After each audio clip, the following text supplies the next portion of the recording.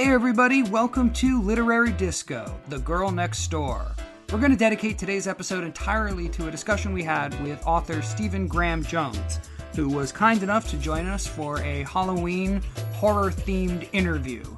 We asked Stephen to select his favorite horror book for us to read, and he chose The Girl Next Door by Jack Ketchum, and we were horrified. As you'll hear, Todd, Julia, and I thought we were prepared for whatever kind of crazy, scary book Stephen could throw at us, but we really weren't. It's a disturbing book in ways that none of us really expected, but Stephen's an incredibly smart guy, and by the end of our talk, I think we all ended up glad that we had read it. So we hope you enjoy our discussion, and happy Halloween. It's now the mash. It's now the Monster Mash. The Monster Mash. And it's a graveyard smash. It's now the mash. We are joined by a very special guest. A very special guest. Now, this is a man who I have to admit I met once in the bottom of a dark hotel. I've met a lot of men in that way. And kids, if you're listening out there, there's nothing wrong with that. It's normal. And we, as your hosts, support this. But we're joined by Stephen Graham Jones. And I first met Stephen when we were on a panel at AWP in Denver? Is that where we were? Yeah, it was 2008, I believe. 2008. We were on a panel about writing genre fiction at AWP, which is the annual conference of writing programs. And it was me and Stephen and Mark Haskell-Smith and Brian Evanson and then two other people, Anthony Neil Smith and someone else. Someone I'm forgetting, perhaps intentionally. And Stephen was talking about writing horror fiction, particularly writing horror fiction and teaching horror fiction in a college setting, and I was immediately smitten by the fact that the dude was the most genius man I'd ever heard talk about genre fiction, and I knew that I had to get to know this man intimately, or at least be his friend, and then hire him as well to be a professor, which is exactly what I did. So Stephen Graham Jones is my colleague at UC Riverside's MFA program, but on top of all of that, he is the author of 17, 18, 19 books. How many is it now? 22. 22. That's insane. Yeah. Jesus. Good for you. Oh my God. That's a lot of books. His current book, After the People Lights Have Gone Off, was just released from Dark House. It's a collection of horror stories. But Stephen has written horror. He's written zombies. He's written contemporary, regular literary fiction. He's done a little bit of everything. He is also a former NEA fellow. He holds a PhD from Florida State. He is a professor at the University of Colorado, in addition to working at UC Riverside. He has been a finalist or winner of basically every single possible genre fiction award in the country, including the Bram Stoker Award and the Shirley Jackson Award. He is basically the foremost expert on zombie fiction in the world and zombies in general, and collects knives. The dude has more knives than your average serial killer, and it's really quite frightening. How many knives do you have, Stephen? I don't know. I probably have 40, 45. And you always have one on you. Yeah, I do. You know, one time I came to LA. My first time to come to LA, it was like '02 or so. I did carry on, so I couldn't bring a knife with me, and so I was too scared to go anywhere. I only went through drive-thrus to eat, and it's my event, man. Okay. Is this all because you know something about the impending zombie problem we're going to have, and you know that knives are the most efficient way to survive? Is that what this is about, or how did you get into this? How did I get into knives? Yeah. I got into knives because I'm really scared of guns, I think. I use guns to hunt, but I'm terrified of guns. That is But not going to knives, help you. can- A knife against a gun? There's literally an aphorism about this. About not bringing a knife to a gunfight. Yeah. That's great. So you wanted to be armed, but guns are too scary. I get it. Yeah. I'm stupid with guns. Guns always go off when I don't mean for them to, and a knife doesn't go off when you don't mean for it to. You know, that makes me a lot more comfortable. That's one of the scariest sentences I've ever heard. When I was 18, I took an epic road trip across the country with two of my best friends, and we decided that we should have weapons. to defend ourselves. Yeah, And so we all went out and bought like, the maximum carry blade, which is like 3 inches or whatever. And we like had, and like in retrospect, thank God nothing happened, because I'm like, what would I do with a knife? Like the thought of stabbing somebody is so scary. Like that terrifies me. The thought of actually taking a blade and putting, and so I'm like, I would never carry a knife now because I'd be so scared. I'd much rather just get the shit beaten out of me. Like if I pull a knife on somebody, then I either have to use it, that's horrible, or they're going to either pull a knife or a gun on me, and then everything's fucked. Yeah, if you don't know how to use a knife, all that's going to happen is the bad motherfucker who's attacking you does, and is going to disarm you and cut your throat. Yes. Yeah. But I've gotten into this argument with a friend of mine who's like, but the knife ends the conversation. His whole thing is like, I pull out a knife and the conversation's over. They're not going to fight with me. And I'm like, you're just upping the ante. It's like, it's over for him, it's like a bluff move, Yeah, it's over because whoever he's talking to thinks he's insane. Right. No.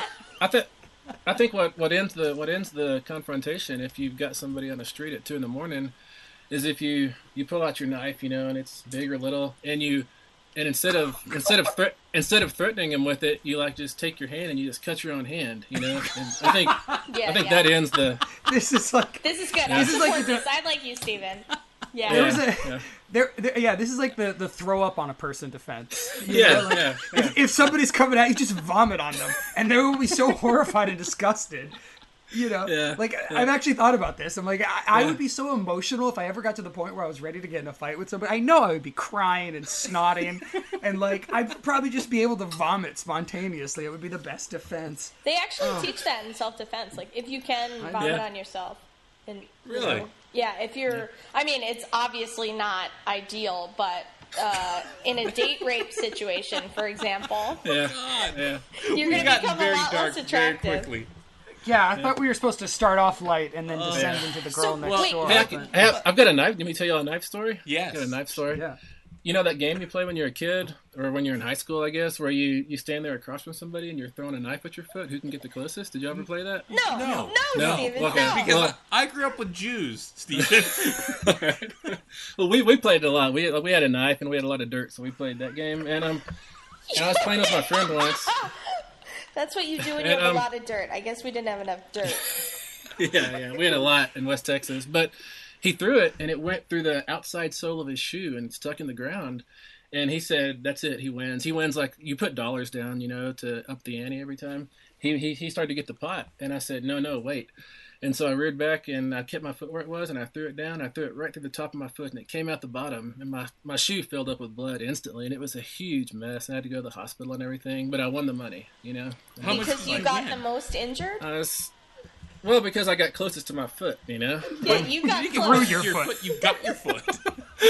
Yeah. It was like $3 or All something. right, I don't know about you, Steven. I gotta be honest. Explains. This is very Julia strange. keeps going back and forth about you. Well, Steven, I don't understand let me why you ask would you- get in a knife throwing contest of throwing a knife at yourself. I thought it did was y'all know- at the other person. Do you remember, what is it? It was Alien, wasn't it? where he's going around the hand. Yeah, Right. that used to be my game. I'd play that in the cafeteria of my school in 6th grade until there was a big old puddle of blood around my hand and it'd be splashing everywhere. Oh my god.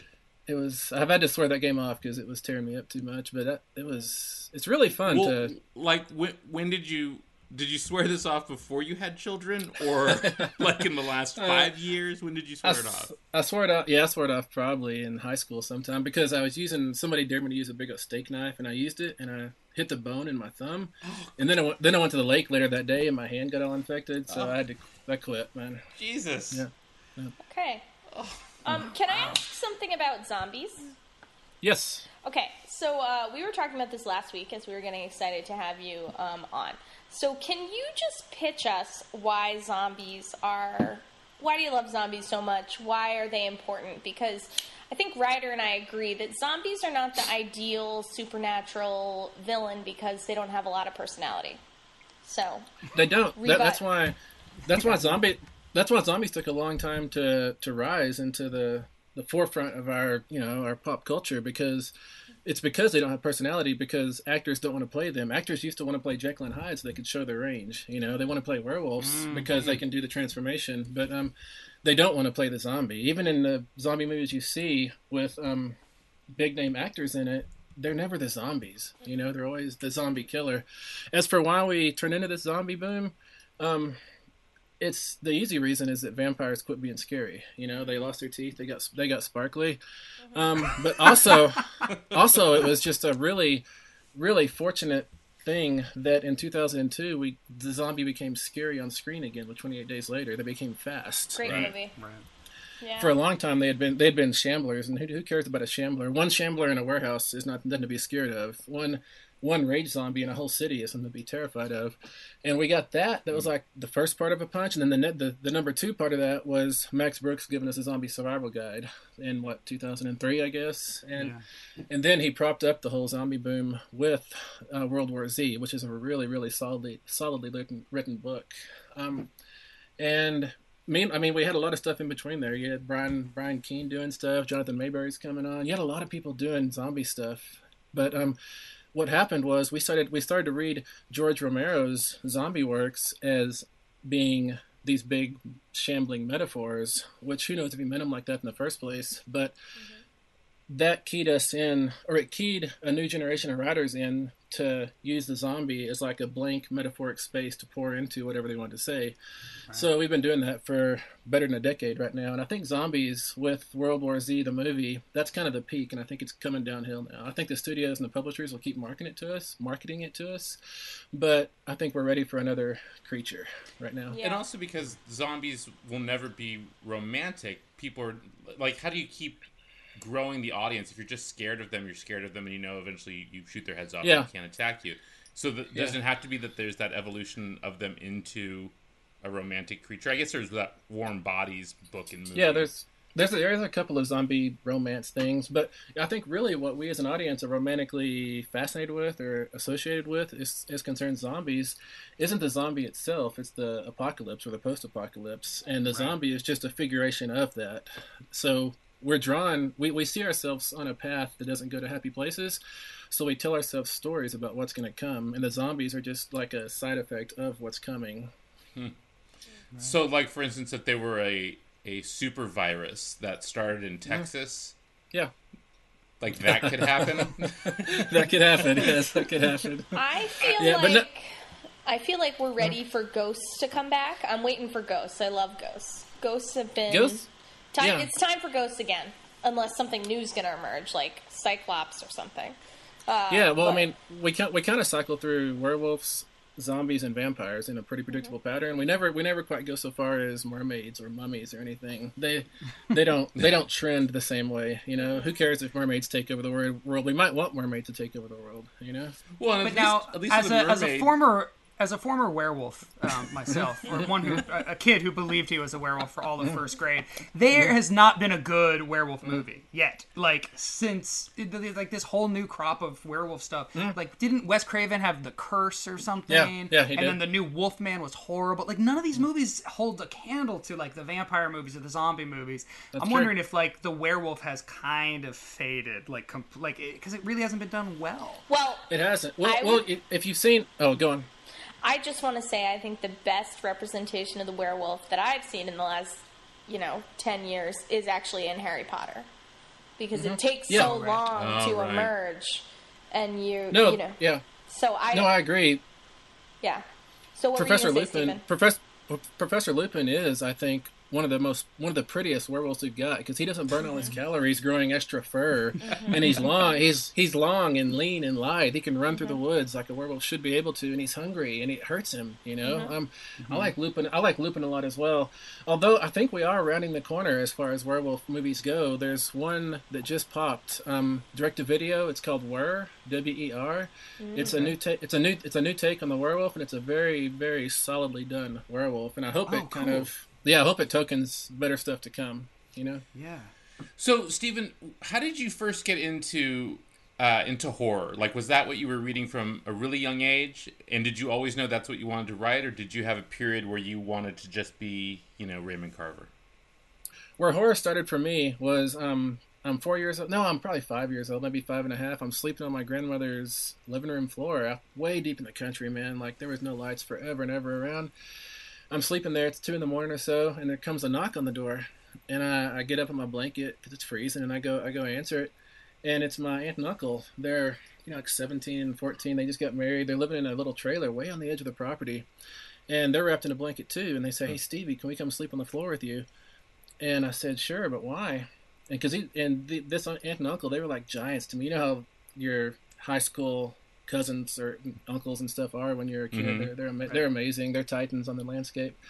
And they wanted to come sleep on the floor because they were scared. And I said, well, what scared you? And they said, we just went and saw Halloween at the drive-in, and we can't sleep at our own place. And and I distinctly remember stepping aside and holding the screen door open so they could come in their blanket and looking out into the pasture past them into that blackness and thinking, what could have done this? And I think that's probably where my horror fascination or impulse comes from. Yeah. I just saw Halloween again. There was a screening here in LA, and Jamie Lee Curtis and John Carpenter were both there. Cool. It was pretty amazing. It was pretty cool. It was so good to see again because it's one of those movies you just take for granted now. It's like, it's the classic. It's the great, independent film that sort of changed the entire film landscape. But then you actually watch it. It is so formally beautiful. Like, it is just amazingly shot and horribly acted. It's like everything wrong with John Carpenter in one movie. You see, like, he just doesn't know how to get actors or characters, but it doesn't matter because his shots are so good, and you're still so unnerved and scared. You don't even know why half the time. You're just like, oh, I know. And it's so manipulative. I loved it. It was so fun to see, and I came out so inspired. I was like, I gotta make a movie. I gotta make a movie right now because it was, it's so clearly done with passion and for no money. It was amazing. It was so great. Yeah, it was so great. I just watched all 9 of those over the past few days, and it was God. really neat catching up with them. It was so all cool. 9. You watched every single 9, one. man. I watched every single one. Yeah, Jesus. Just getting ready for the season. But that movie. Wait. Is there a reason, or that's just how you relax? No, that's how I wind down. I've been writing a novel, so you have to wind down from writing a novel. There's porn. There's porn now. I don't know if you know about that. There's porn now. Yeah. It's horrible. Yeah. There's probably horror porn. So Stephen, when you first read a horror novel, did you say, "Oh my God, this is scaring me, and I want to know how and why it's scaring me," or were you just like, "Oh, I like this idea of being afraid"? I think the second. I like the idea of being afraid. I like that I could not put the book down. That I had to stay up reading it the whole night until the sun broke because I was too scared. I like that's what draws me to horror now is that horror can elicit a visceral response from you that you're not voluntarily giving. Like horror can make you run up the stairs to turn to your bed and that kind of stuff, or not turn the light off. I think most other fiction, you have to invite it in. Horror can work on you whether you invite it in or not, and I like that aspect of it a lot. Wow. When you're writing though, are you aware of like is there a formula for you to set up the fright, or is it accumulation of details? It's accumulation of details. I think you want to spin a scene so that it's suspenseful. Definitely, you want to ramp it up. You want to give some false scares. You want to do some pressure release valves of laughter. But I think it is accumulation of details, because what accumulation of details leads to is a sense of dread. What dread is sitting in your living room and wondering who's going to knock on your door. Terror is opening that door and seeing who's there. And what I think what a horror novel can do best is instill a sense of dread in you. And I think small details do that, like the window flutters. You see a pair of headlights go past. You hear a footstep in the backyard. Those kind of little details up the tension, jack up the suspense until you want to scream. And can you still be scared by a book that you're reading? Definitely. I get scared when first of all, when I'm writing my own stuff, I get terrified. I have to set up all these I have to set up all these baffles in the hall so that if my dogs or my wife or my kids come through, I can hear them coming a few feet off, because if I can, I'll jump out of my skin. It really, really gets to me. And when every time I write horror, I think, that's it. I got it out of my head this time. It's all gone. But man, sure, because that's really what I want to do with horror. I want to get all the bad stuff out of my head. But as soon as I get it out of my head, more wells up, and I just keep writing horror. So do the stories come to you like I think about just like my own personal experience, and there's always some tiny piece of me that goes into a story, even if I'm writing about something completely outside of my own experience. So when you're writing horror, like when you're writing the stories that are in the latest book, are you still taking a part of your life and putting it in there? Are you putting your fears in, or is it just the emotional subtext? What aspect of reality is there? You can't avoid the emotional subtext, of course, I don't think. But yes, they are things that scare me. Like, I don't know, clowns. Well, I know everybody's afraid of clowns, and I'm not saying I'm tough or anything, but clowns are not my pet scary thing, you know? So I don't know if I'll ever write a scary clown story, but people with dog heads, that terrifies me into, like, being paralyzed. I've never People thought with about that. dog heads? Yeah. Something So- I've so I've never written a- considered. I guess I would be scared. No, that's one of my most real fears. I'm afraid I'm going to walk around a corner one otherwise normal day, and I'm going to walk in the chest of somebody and look up, and he's going to have a dog snout. And that's Like, gonna what be kind the of end. dog? Like a Bichon Frise or like a Like a a Shih Tzu? Weimar. No, a Shih Tzu'd be funny, but like a Weimaraner. Yeah. That is very strange. What an odd fear. I like it. It's Really? weird. I think it's irrational. It's a very rational fear to me. I don't Wasn't even know that the how thing to about respond. fears So, that like- you actually had? So, like, when you go to somebody's house and they have a print of those dogs playing poker, yeah. that's like your worst nightmare. Yeah, that's really, really bad. And when those commercials come on, those insurance commercials with Right. dogs, oh, that's just that'll I don't wreck like my when dreams. like animal mouths are CGI'd to talk. I don't like that. Oh, no. That scares me. Yeah, it's so weird. Yeah. Yeah, like there's those commercials for the beans, and there's some guy and his dog's always talking to him about his beans. Do you guys know what I'm talking about? Oh, that's right. Yeah, he says he likes them, like they're Bush's beans or something. Yeah, exactly. Yeah. That commercial creeps me the fuck out. Like, Yeah. like Yeah. I think we all sort of intellectually think that our dogs or our cats or whatever are smart and have human qualities. But the fact of the matter is that if I walked into the room and my dog Scout said, "Hey, what's up, Todd?" I would shit myself and Definitely. dive out the Definitely. window. Definitely. But I'm scared of a person with a dog head. A dog with a person head is just a curiosity to me. That doesn't scare me the same way. Yeah. Interesting. Dog What is with the a scariest person. book you've ever read? The one we're talking about tonight. Wow. Oh. Yeah. Okay. This is a pretty awful, scary Great. book. We'll get to it in just 1 second. So before we get to the book, let me ask you just one more question. So, as it relates to horror, do you prefer the movies or the books? I know obviously you write the books, but for the sheer fright. I think the books. I think the scariest book I've read is probably Sarah Grant's Come Closer. I think you've read that as well. Mhm. And that book totally corrupted my dreams and my sleep for many months. I think a book can finally stick with you longer. With a movie, you can take a movie apart a little bit. In a way, it's more difficult to take a book apart. For me, anyways. Maybe because I'm a writer.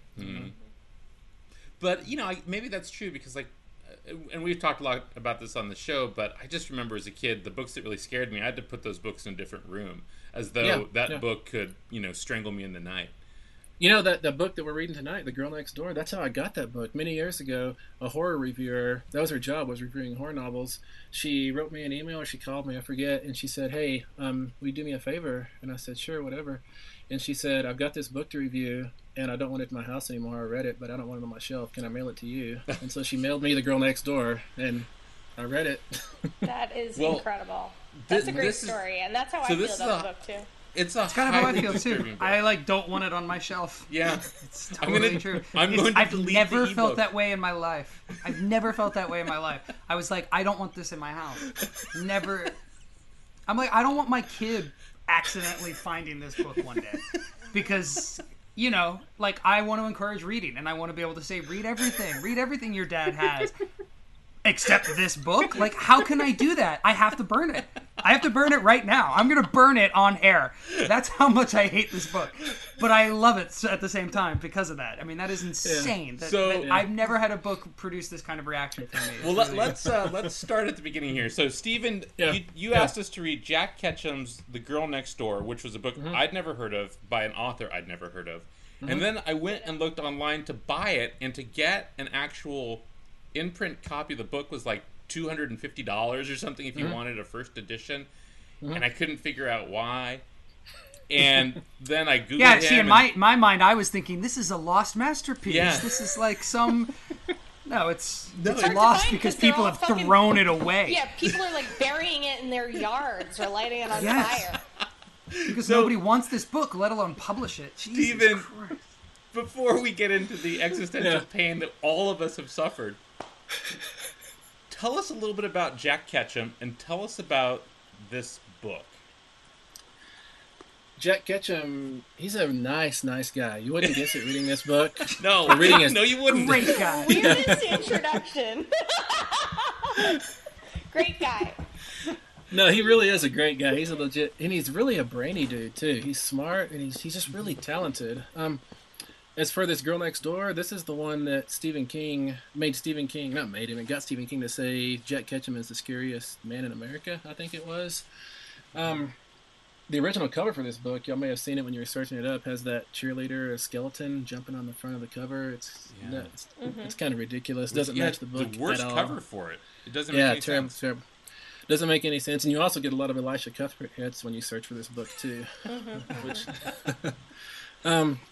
but The Girl Next Door, it's had, I just recently saw a list of the 100 best horror novels ever, and this was number 1. Wow. Horror fans really like this book, and it's not because they endorse it or endorse what happens in it necessarily. It's because it works so effectively as horror, I think.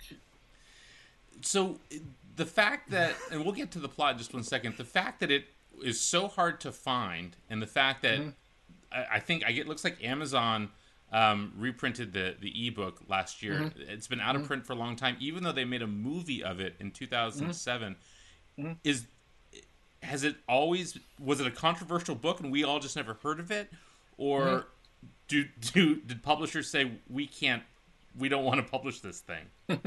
No, I think it was controversial, but I think it was controversial, and then it was under horror too, so then it became easy for the public at large to kind of disregard. They say, oh, it's them horror people doing their horror stuff. Whereas a book like Samuel Delaney's Hog, which is just as intense, I think, it gets higher visibility because it's playing outside of a genre umbrella, and so people feel like they have to interact with it differently, I guess. But when something is horror, I think the critics and the public feel like they can write it off. They don't have to engage it. But I think it's a very important book to engage myself. Yeah. So, Ryder, why don't you tell us the plot? Well, let me. It's funny because I didn't know anything about this book, and like as usual, I kept it that way. I didn't look anything up. I didn't read the back of the cover. I just started the book, and for the first 80 pages or so, it is an incredibly well-written coming-of-age story, very much in the vein of the stuff that Todd and I have talked about loving before on this podcast. Nostalgic. Looking back on a sort of, a boyhood in a suburban town with a little bit of a rural environment. And it's so well written. The details are incredible. And I just got into the book and I started recommending it to my wife and everybody around me because I was like, this is going to be great. In about 20 pages, a ghost is going to show up, or the girl next door is going to turn out to be already dead, and Which is it's what going to I have thought. some That is horror. exactly what I thought. Right, of course, because it's called The Girl Next Door, and Right. I knew we were reading a horror book, so I was waiting for some sort of supernatural element to enter the story, which in a way would have been a wonderful release valve, and it would have made it a class. I was like, this is a Stephen King, pre-Stephen King book. This is like, reminds me of Stand By Me and all those great Stephen King stories about, Hearts in Atlantis and all those sort of books about childhood that he writes about the 50s. And then it just took such a dark turn, and very quickly, right about a page 100, and then it just descends from there into Hell. such realistic hell, torture. It becomes...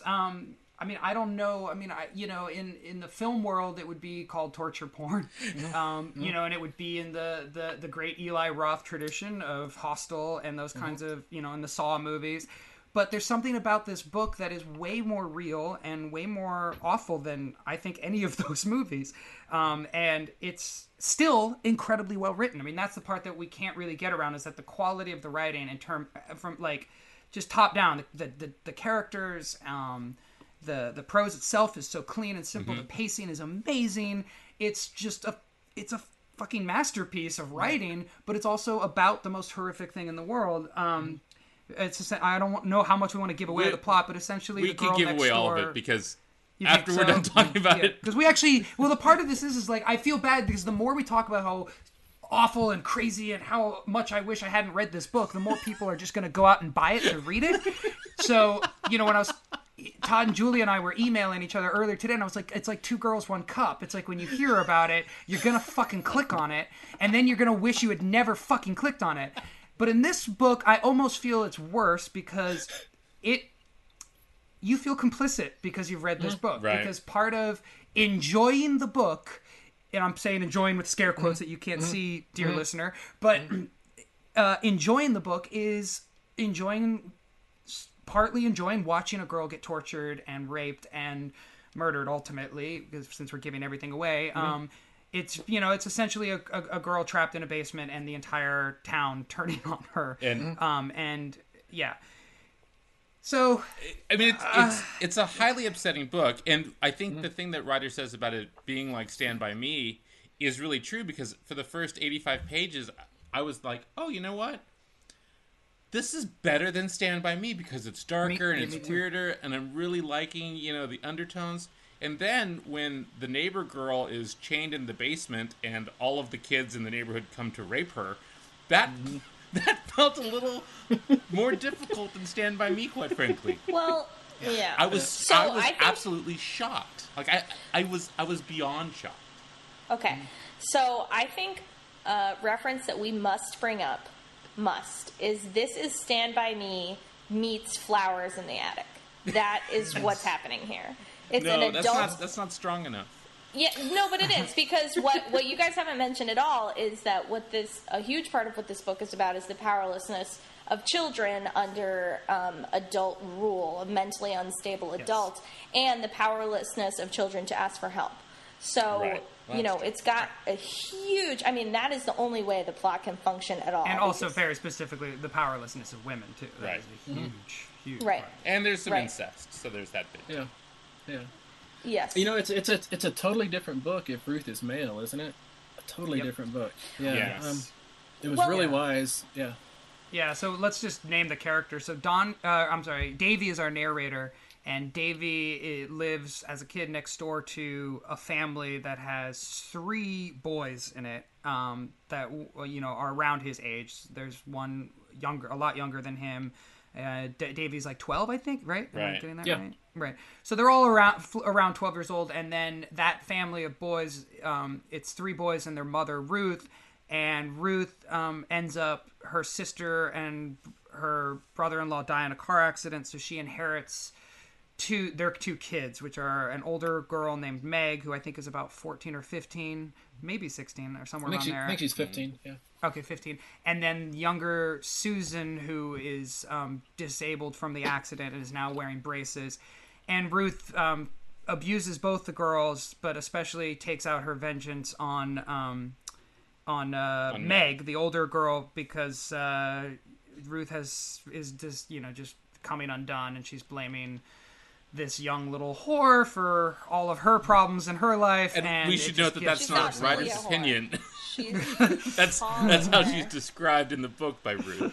Ryder's not Ruth calling is her a taking whore. out all her anger on men and other women and her Mm-hmm. miserable life, and it's so messed up. But it goes so deep into the psychology of all of these characters so realistically that, like, I think part of, like, Stephen, what you just said about if it was a man, it would almost be like, oh, that crazy psychopath next door, or that crazy psycho. But instead, it's like the friendly mom next door who takes Davy in, and before, you get the sense that leading up until these girls enter their lives, that Ruth has been this really, like, the cool mom, the one who lets them drink beers and lets them swear and knows their games and plays with them and is like, lets them watch whatever they want on TV. So the fact that is the villain, who goes incredibly psychotic in such a perfectly progressive manner, is really, really disturbing, and it's really hard to read. Yeah. And yet you can't stop. It really is hard to read, but I've read this book I read this book. This was my 10th time through this book in the past probably 6 years, I guess. And I read this book to remind myself that my horror is just rainbows and flowers and unicorns, that I'm not really doing real horror. I try to do real horror. I try to be scary, but I don't know if I can look at things as directly as Jack Ketchum does in this book, and honestly in some of his other books as well. But I think you're hitting on exactly the dynamic of how this novel works. Ketchum is disallowing us. He's making us stay in the main hall. He never allows us to dismiss the horror. If it was a ghost or a vampire, we could go home and say, ghosts aren't real, vampires aren't real, I can go to sleep. But people are real. We have to deal with Ruth being real. And if it were a guy, we could say it's a psychopath next door, like you say. But it's Ruth, and she should be nice to these girls who have already had such badness visited upon them. But they don't. Life is not fair in this book, in this world, and we feel like this is our world too, which makes it even more scary. Right. Well, one Particularly thing that because is he sets it up interesting. as sort of the Pollyanna romantic time of our youth, the 1950s, when everyone knew each other on the street, and it's a small town America, and you know the local cop because the local cop is your neighbor. I mean, all these he does a great job of setting us up for the nostalgia, and the horrifying thing is that even in whenever the better time was, of course people were getting raped and killed. Of course children were being abused. Of course behind closed doors people were alcoholics and incestuous and all these horrible things. And so that's, when I was reading the book, that was the thing that I was like, oh man, he has set us up for this yellowed past, and then has shown us it's always been horrible. A great coming of age story with Right. like a little peek behind the curtain about how things could be dark, and instead it's like, no, we're gonna start you with the coming of age stories and then rip the fucking curtain aside and Right. push you out on stage. It's so awful. So, okay, so one thing that's interesting about this book is it is based on a true event, but and Ryder told me that to make me feel better about it. I don't know what the Can I hell explain my that was logic? about. I my experience was that I read this book, and I was so disturbed, and I couldn't help but feel but blame Jack Ketchum in a way for his imagination, right? Because it's like, why would you even think of writing this fucking book? You asshole. Why would you even go there and take me someplace that is so otherworldly, bad human depths of depravity? It's like, I don't want to read a book about something that is just this awful. And then when I found out that it was based on a real event, and that like 90% of the awful things that are visited upon this young girl actually happened to the young girl in real life, I suddenly was like, oh, wow. I can see why he heard about this real life murder and actually, decided that I guess it just changed the creative project for me. It changed the creative project from him being sadistic towards me as a reader, and more about him trying to come to terms with something that actually did already happen. I mean, so it yes, made but me... there's some major things that were changed. I mean, the torture incidents were correct, but one thing that's really interesting is that so a huge part of this novel, is the sexual fantasies that all the boys have, and it's extremely rapey, and there's actual rape in it, and we're even getting it through this confused, coming of age sexual lens. But the people who actually tortured and killed her were girls, Right. as well as a couple boys. So that is a wildly, I mean, I'm just so curious now about the actual event as opposed to this. And I do think it makes nostalgic a real event by putting this, like Stand By Me lens on it. Weirdly, but I do think it was a really interesting choice to abandon that, point of view. That really, I wish that it was more, that it had dealt more directly with that, because that's absolutely fascinating, especially in light of the mother character. And we get deep into the psychology of the boys, but we do not get deep into the psychology of the victims, which is very, very upsetting to read. I don't know. I'm still like grappling with that idea, because, you come away from this book feeling like the narrator is a victim, and of course he's grappling with that himself. Is he a victim? Is he complicit? Is he a perpetrator? Whatever.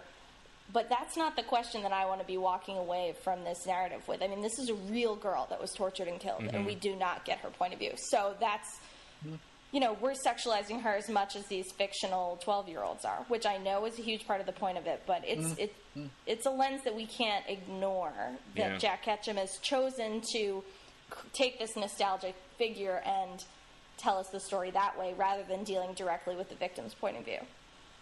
And I love the way he leads us into that by early on in the novel, somewhere in those first 85 pages, they're talking about a playboy like you do in a tent, Right. you know, and they're objectifying and cutting up Jane Mansfield, is that right? Yes.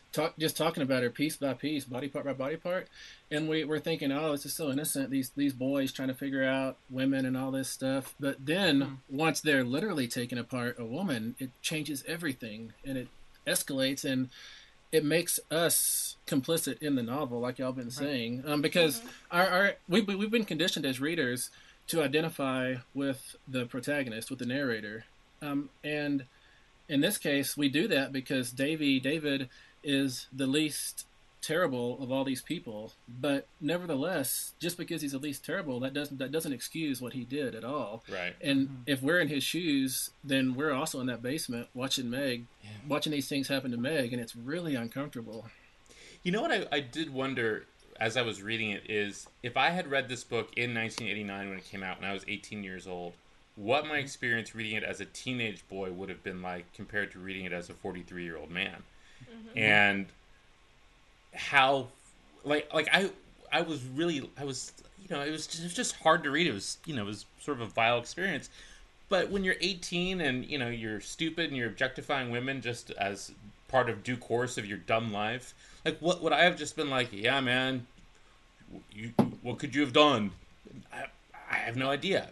And that's the thing that makes me wonder what the reading experience has been like over the years for people who maybe read it for the first time when they were 15, 16, 17, like we all read Stephen King, and then came back to it in their 40s and was like, oh my God, this book that I remember is not what I remember. Oh, man. Yeah, and it kind of brings up the point that people often bring about horror fiction, about art in general, really, is does it need to be responsible? Right. Like, if this book falls into the hands of a 13-year-old, and that 13-year-old reads it, and his or her wiring kind of changes as a result of that, whose fault is that? Is it the parents' fault for giving the kid the book? I don't think it's Jack Ketchum's fault at all. No, I mean, he's succeeding. I mean, he wrote a book that's horrifying and captured the characters in a really accurate way. He made Ruth, the mother, a believable monster, a human being who is actually a monster, and you get her pathology, you get how she's become this creature, the things that she does, the choices that she makes. You know, looking at it as an adult, you're like, oh, I've met these crazy people, abusive people before. That she's a woman who has her children rape a woman for her, basically, is horrifying. But is it any less horrifying than anything we get when we turn on the news and find a guy who's kept 4 women nailed to a wall in his house? Well, let's do a compare and contrast for a second, because the book that Stephen King wrote that is closest to this in terms of the world is probably Misery, because, you know, there's a woman keeping somebody in a chain down, and I read Misery when I was probably 13 or 14. Nowhere near this. Why is that? Like, what is the difference? What is Stephen King avoiding or withholding or not doing or doing? I don't know. It's a different mode, completely different mode to me. Or maybe it's not. I don't know. Maybe, I mean, I haven't read Misery in a long time. But what do you guys think that difference is? Or can we even pinpoint it? I think it's that Misery is a little bit, it's a wonderfully written novel. It's a little bit of a spectacle. You put your hands over your eyes, but you peek through the cracks at it. Because you want to see the next awful thing she's going to do to him and what little saying she's going to say. With The Girl Next Door, you put your hands all the way over your eyes and you don't want to look anymore at all. But as for the exact dynamic of how he does that, I don't think anybody's figured that out yet. That's why this is the scariest book. Well, I think part of it is point of view, and marrying that point of view that we love as readers, which Misery doesn't even, there's no children involved at all. Right. And it's so sexual. It's so sexual. From start to finish, to page 2, it gets so sexual. Right. So that's... Which I loved at first, by the way. Like, I was so with that because, I love when authors blur the lines between, like, budding sexuality and danger, because I think that there is something there. I've always been fascinated by, like, what 12-year-old boys do. Like, why is, like, rule breaking somehow a sexual act, and, like, blowing shit up, like, you have to burn things, and, like, that is a fascinating time to me. So I was so into this book, and then I was like, oh wow, it's gonna get dark. And, by the time they're, like, tying Meg up, I was like, yeah, this is going to get dark. And then he's going to save Meg. We still have 150 pages where it just keeps getting dark. And it went too far for me. And it was like I had to, pull back and not want to read anymore. But, of course, kept reading. So, I felt... Go ahead, Todd, you go. Go ahead, Julie. Well, first of all, I'm fascinated that you guys thought this book was scary. I thought it was completely horrifying, but not scary. Although I will probably have nightmares, it wasn't scary in like a heart-thumping way. It was just like, this is horrible. So that's a different visceral experience for me. But also the thing is, like, once it got really bad, once they were, actually raping and bludgeoning and all that kind of thing, I was actually kind of relieved, because then it was back to the horror genre that I know. It was it was the middle section of casual torture, and it's even defined that way, that I found so disturbing. So disturbing. Okay. That's neat. It's really neat. Yeah, it was really, really interesting. It's a horrible feeling to feel relief that this thing is reaching its peak. But then it felt fictional again. It didn't feel like, there's a girl just hanging in the basement waiting, waiting for the next thing. There's something really scary, too, about her disabled little sister, Susan, who is sort of complicit in some of the things. At the end, it's a really bizarre scene where they take her crutch to hit somebody. It's just one of the most bizarre moments. But here's why I find it scarier than horrifying, Juliet, which is that, like, when I get to the end of It or something, yeah, the clown guy has scared me. But to find out that it's a giant spider living into the city, that doesn't scare me. That's dumb. Right. It's like, but do you remember the other part of the end of It, where like it's similar. All the little kids have sex with the one girl. Oh yeah, so weird. I forgot such about a that. weird scene. I can see why Stephen King and Jack Ketchum are best friends. They totally are. But hey, the monster is our young boys and their mother. That's horrifying. Like, it is. I find that scarier than anything else, because it's real. Like, the other night, my wife Wendy and I were watching Gravity, and I had watched it before, and it gave me like profound anxiety that I was going to float off into space and die. And so we were watching it at home in the living room, and I was like, Wendy, aren't you freaked out? Isn't it like giving you terrible anxiety? And she said, no. And I said, why not? And she said, because I'm never going into space. This is nothing I ever need to worry about. And I was like, oh. Good point. Well, that's a good point.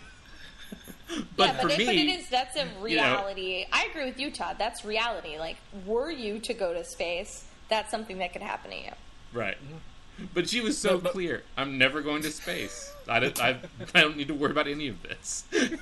But that's the escape club. That's the escape button we hit on haunted house movies. We're like, they deserve this because they went to that stupid house on top of the hill that everybody says not to go to. So the kids deserve to get all chopped up and everything that happens. But this is The Girl Next Door is built much more like The Exorcist, where Reagan is lying in her bed at 10 years old in Washington, D.C. or wherever, and this malevolent demon, which maybe I should just say demon, strikes across the ocean and plants itself in her for no reason. Nothing that she's done. She didn't spill the milk. She didn't Right. push a kid into traffic. She did nothing to open the cycle of justice that's now being visited upon her, and neither did Meg. You would think that Meg would get a pass a little bit because she's had so much badness visited on her, but she doesn't, and that makes it leaves it open-ended, or it leaves the cycle of justice open-ended, and those kind of stories are the stories that persist, I think. The stories with closed cycles of justice, like the kids going to Crystal Lake to meet Jason, they process you through for 90 minutes or 200 pages, and at the end of it, you're done. You're back to the status quo. At the end of The Girl Next Door, you're not back to the same world that you left, I don't think. Right.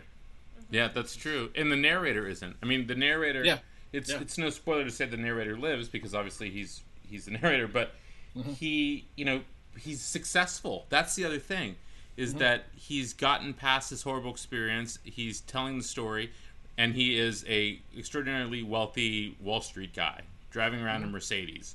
From the outside, it looks like he has ostensibly had a great life because he has the trappings of success. But in fact, he had been, as a juvenile, party to this horrific abuse, rape, and murder of a young girl. And that ends up, I think, the true story is similar, is that, all the perpetrators of this ended up living until they ended up dying of cancer or in prison or whatever. No one got away from the actual murder well, except for one guy who I think I read up on it today, ended up as a pastor or something after doing some time. There's a whole website that I went deep into the fucking rabbit hole today. There's a lot of websites devoted to the real story, but there's one that's like, it's got like 87,000 pages of it and has all the testimony from the trial and all this stuff. And I was getting a little too into it, and I was like, you know what? Number one, I have a book I need to be writing, and number two, knowing the reality of it makes this horrible reading experience I just had worse. Yeah. Yeah. I agree. But you know that, but David, as an adult, being a Wall Street broker and having a Mercedes and all, that it's totally a reflection in the contemporary world of that nostalgic world where the cycle of justice is open. The cycle of justice is still open, because in a just world, David would have been punished. In an unjust world, he gets to be successful. The cycles of justice are not closed. Yeah. No, I think that's definitely part of the broader social critique that's clearly in this book. It's encoded in the book. I mean, especially that sequence when Davy is trying to get help and there's this whole discussion.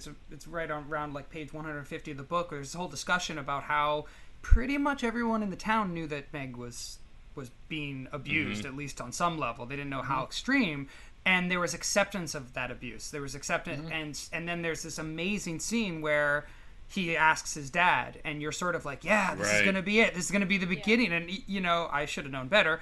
But his dad turns to him and essentially says, like, you gotta, sometimes you might have to hit a woman. And, he says, you never want to hit a woman, but sometimes you might have to.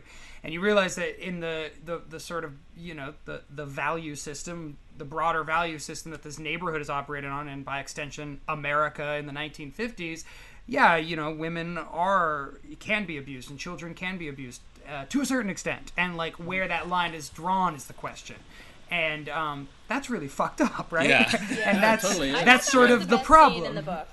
It's incredible. It's the most well-written scene, because at the end, Davy is saying to himself, so is this never, or is this sometimes? And that's even presenting those as a dichotomy, I thought was really well done. Yeah. So you've read this book 10 times, Stephen? I have, yes. I've signed it to a lot of students, and I used to keep a stack of them in my office that I would just hand out to people, but I just checked and they're all gone. But I've still got I've got a big, nice, fancy special edition one that I keep. I don't give that one out. I've got it on Kindle special too. edition isn't illustrated, I presume. No, it's not. No. Hope to God. So when you read it all these different times, are you looking for something different? Are you looking for yourself to see the architecture of how he does it? I'm looking for the architecture. I'm looking for tricks I can steal, but every single time I read it, I fall under the spell of this book, and I forget to look for tricks. I'm just faced with the horror, and my response is to reel back instead of to look deeper at the craft, at the stitches, at the seams. And has it changed for you being the father of young boys? No, not really, because I was a young boy myself, so I know how stupid we can be. Yeah, that's a good point. I mean, you did tell us a story earlier about cutting your own foot off. So, so Have you guys read Room by Emma Donoghue? Have we talked about it before? Room about the little Room. boy and the woman who Yeah. are trapped in their room for 5 years, whatever it is? Yeah. Yeah, that's a similar book too, but completely. I mean, I think we've talked about it, but if for the listeners, if you haven't read it, it's more suspense than horror, but it's told from the point of view of a 5-year-old boy who's been captive in a similar rape torture situation, but he doesn't know any other reality, so it's told from his point of view, so the language is really weird. But I mean, that's a really different other way to look at a story like this, of watching the victims themselves analyze and attempt to escape their situation. Well, It's an really even more good book. extreme comparison to me is Flowers in the Attic, which begs the question, like, what is worse? Is it worse to write a book like Flowers in the Attic, which essentially becomes a 12-year-old like romance between a brother and a sister, and such a ridiculous, over-the-top soap opera melodrama version of something like this? Or is it better to, like, read a book like this, like Girl Next Door, which is just rubbing your face in the true awful realism of it? Like, I wouldn't want my kid to read either, but in some ways it's like Flowers in the Attic is almost less responsible, because in a way it's glorifying horrible things. Like, I mean, when we reread that book for this show, Stephen, and we were amazed that, like, where the brother essentially rapes his sister in that book. It's not like that. And then she rationalizes it and forgives him and says, you can't help yourself, you're a boy. And it's such a fucked up worldview. And to think that 11-year-old girls read that book all the time because their mom or whoever doesn't mind, because it's Flowers in the Attic and it has this sort of, like, for whatever reason, this status. I would almost rather maybe my kid read Girl Next Door. Yeah, The no, thing about Flowers I in the agree. Attic comparatively is that Flowers in the Attic is written in such a romantic way. Right. That's the difference, is that what Jack Ketchum's doing isn't making it flowery, and there's a sense of foreboding the entire time, and there's no the rationalization seems like a human rationalization. I was 12, I didn't know what to do, I just did the worst thing I could possibly do. Whereas Flowers in the Attic, it's couched in this weird florid language, and it was a romance novel basically for people to read. And what I'm interested in is the movie version of this. Have you seen the movie, Stephen? Yeah. How is it? It's pretty good. It's really pretty faithful to this. It changes the end a little bit, but it's really a tight movie. It's uncomfortable to watch, as it should be. Yeah. Because I think too much of the torture porn on the scene now makes you want to watch it, and I think that's not the right response to that kind of content, that kind of material. I think you should be repulsed, and you should learn something about yourself, or about humanity as in a large, and yourself in particular, kind of. But no, it's a really tight movie. Yeah. Hey, let me ask Ryder a question here, since you've been in movies where you've been tortured. When you're in a film like that, how do you, as just a normal, rational human being, how do you say, all right, I'm going to be part of this thing for entertainment purposes?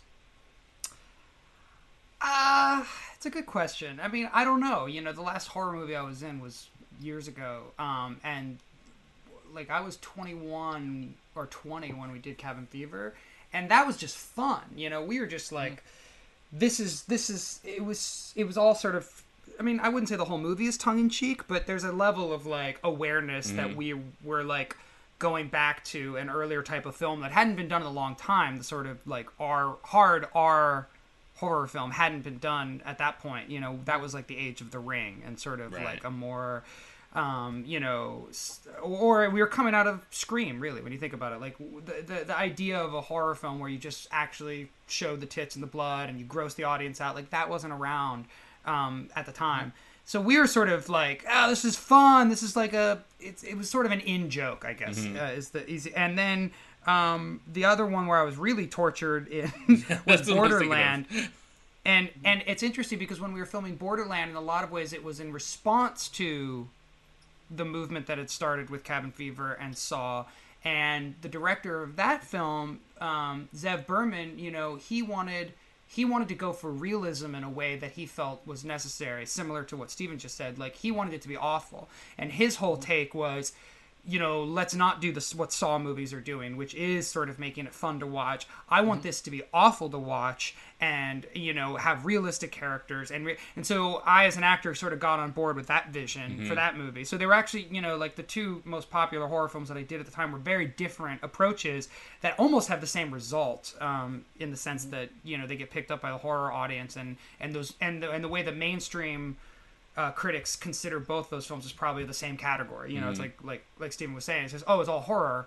But the truth is there are differences, there are nuances, and sometimes really important nuances. And I don't know where I stand on both. Like, I think the Saw movies can be very fun. Like, I thought the first one was very clever and fun, and, you know, it's just sort of like, I don't think you're supposed to take it that seriously when somebody has to saw their own leg off in such a stupid circumstance. You know, it's like, again, it's just so over the top. You say to the man who intentionally cut his foot off to win $3. Yeah, that's real, Steven.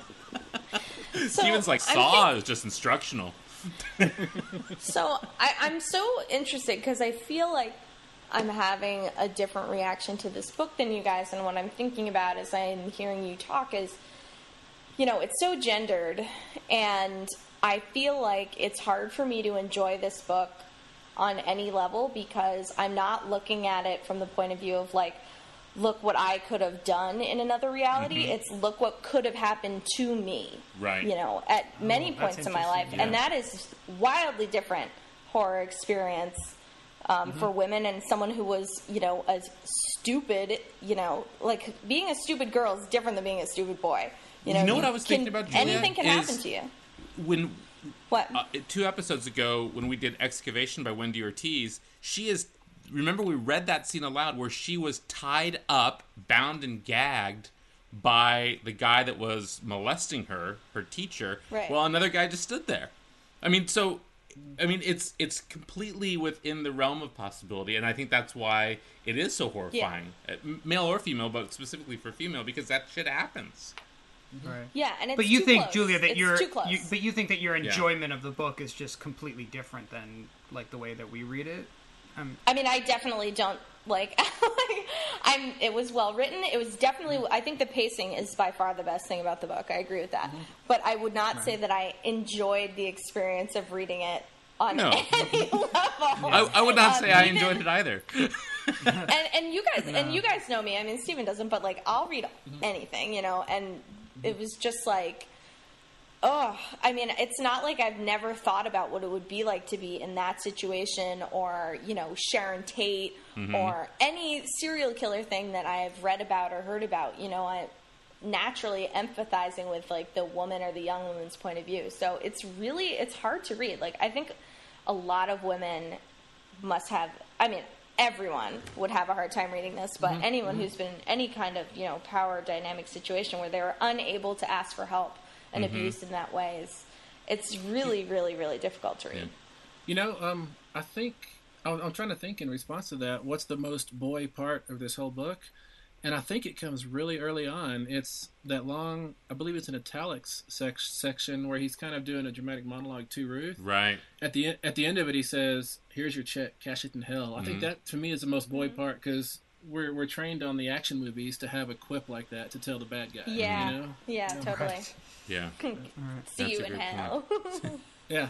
There was part of me that was thinking this is like a really, really fucked up Huckleberry Finn, in the sense that it's, you know, the way Not that Finn Huckleberry Finn like isn't fucked up as it is. Wait, well, why? but the whole thing, because the whole part of Huck's development it's his moral development, right? Right. So the idea is that he's grown up too fast, but he doesn't have the moral character to stand up to slavery, you know, or, you know, an escaped slave, and that the whole book is building to that moral moment where he finally says, "To hell with all of them, I'm going to do the wrong thing," which in this case is the right thing. And it felt very similar to. I was like, "Oh my god, it's the same coming of age story, except that we got dragged through the mud for so long in order to get to what is a very slight moment of her heroism." You know, Right. it's like too little, too late, and you're just so disappointed in your own narrator and yourself because you waited this long and you made it through the book this far. I mean, that's why it's such a genius construction your complicitness, whatever that the form of that word is it's really it's so delicately built, and it's really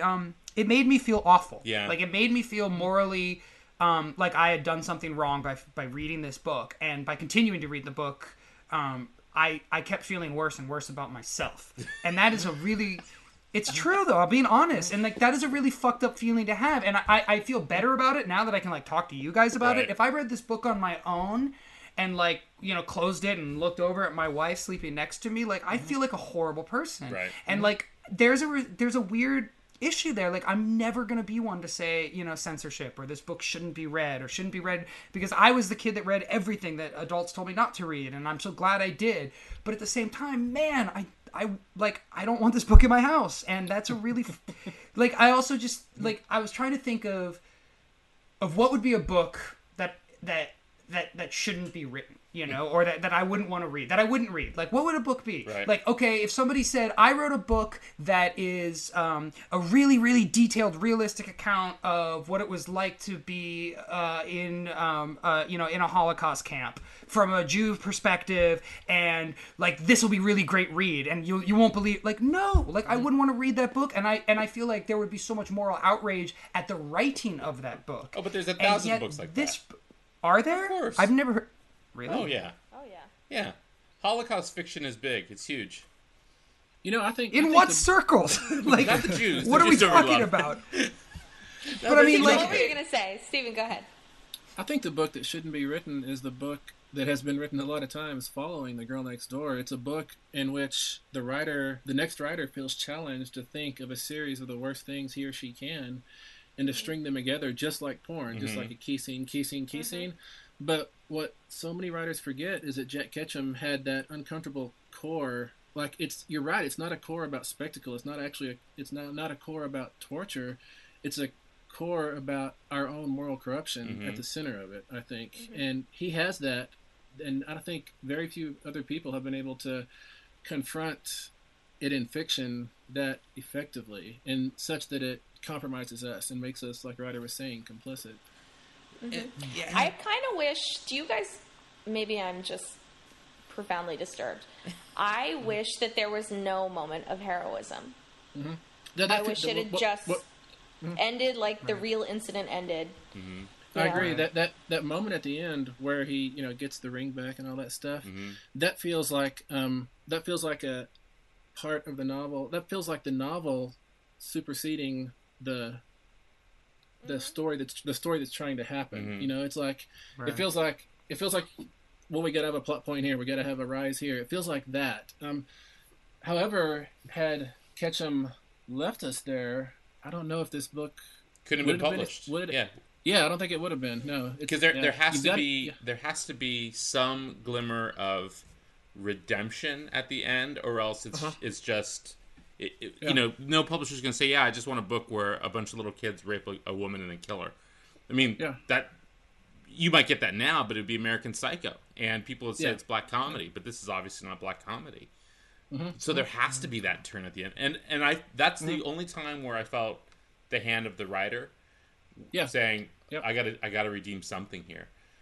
Exactly. And and what's funny is the little dynamic by which he gets us to side with Davy as a kid, anyways, or maybe he's getting us to side with David, actually, because there's that chapter where they're doing the burning clitorectomy to Meg, and he says the complete chapter is, I'm not going to say this part, right? And it's like one sentence, and we as readers are so thankful because we did not want to have to see that, and that allies us with him. But that's a wonderful trick to play on us because it makes us like him, it makes us champion him, and we should never be championing Davy or David, I don't think. Yeah, that's a good point. Wow. Well, thank you, I think, Stephen, for bringing to us the most horrific possible book here for our Halloween episode of Literary Disco. I think if you are under, say, 30, don't buy the book. If you're over 30, I don't really think you need to buy the book necessarily either. I know we have a lot of kids that listen to the show, and if you're a kid, this is one of the few books that I just don't think is appropriate for a 15-year-old to read. You have now sold so many books. I know. I know. Wow. That's I the know. thing.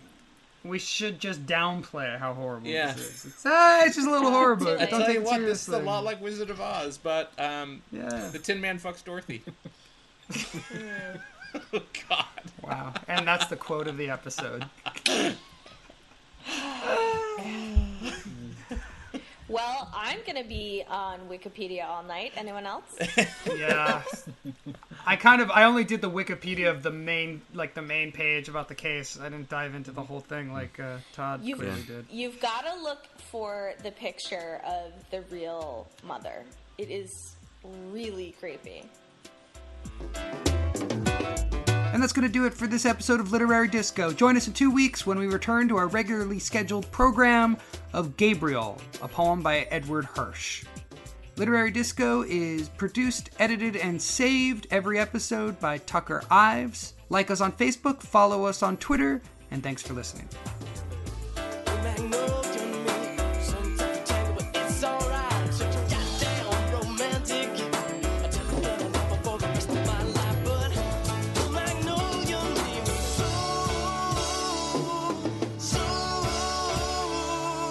Crazy.